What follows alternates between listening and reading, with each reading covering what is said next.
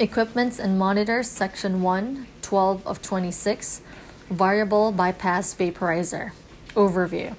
When you think about the variable bypass vaporizer, the following concepts should come to mind: variable bypass, flow over, temperature compensated, out of circuit, and agent specific. Let's explore each one of these concepts in greater detail.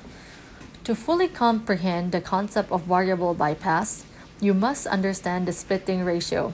When fresh gas enters the vaporizer, some of it encounters the liquid anesthetic while the rest of it bypasses the anesthetic liquid. Before leaving the vaporizer, these two fractions mix and determine the final anesthetic concentration. By setting the concentration on the dial, you determine the splitting ratio. Setting a high concentration directs more fresh gas flow towards the volatile agent, while setting a low concentration directs less fresh gas flow towards the liquid anesthetic.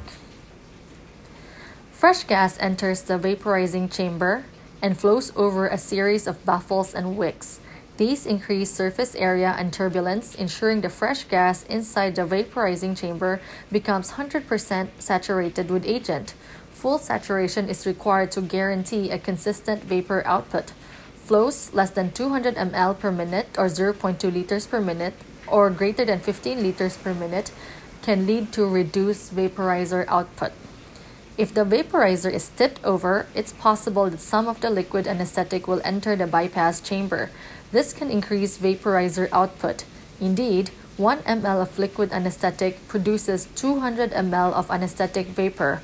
Assume 20 C and 180 M. If the vaporizer is tipped, then you should run a high fresh gas flow through it for 20 to 30 minutes before it can be used for a patient. The latent heat of vaporization is the number of calories needed to convert 1 gram of liquid into vapor without a change in temperature. This value is similar for all the halogenated anesthetics. You should know that heat is carried away by the vaporized molecules, and this causes the anesthetic liquid to cool. Cooling decreases vapor pressure and ultimately vaporizer output. The temperature compensating valve adjusts the ratio of vaporizing chamber flow to bypass flow and guarantees a constant vaporizer output over a wide range of temperatures. This device is either a bimetallic strip or an expansion element. The vaporizer is out of circuit. Vaporizers are agent-specific. Filling a vaporizer with the incorrect anesthetic can lead to catastrophic errors in output. Pumping effect. The pumping effect can increase vaporizer output.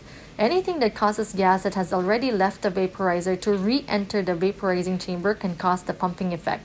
This is generally due to positive pressure ventilation or use of the oxygen flush valve. It is enhanced by low fresh gas flows, low concentration dial setting, and low levels of liquid anesthetic in the vaporizing chamber. The pumping effect is minimized by modern vaporizer design. Vaporizer leak.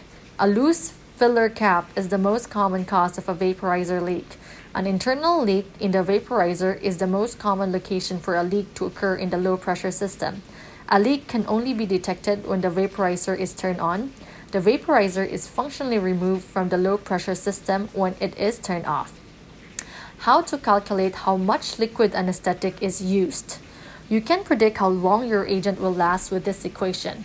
ml of liquid anesthetic used per hour is equal to volume percent times fresh gas flow in liters per minute times 3.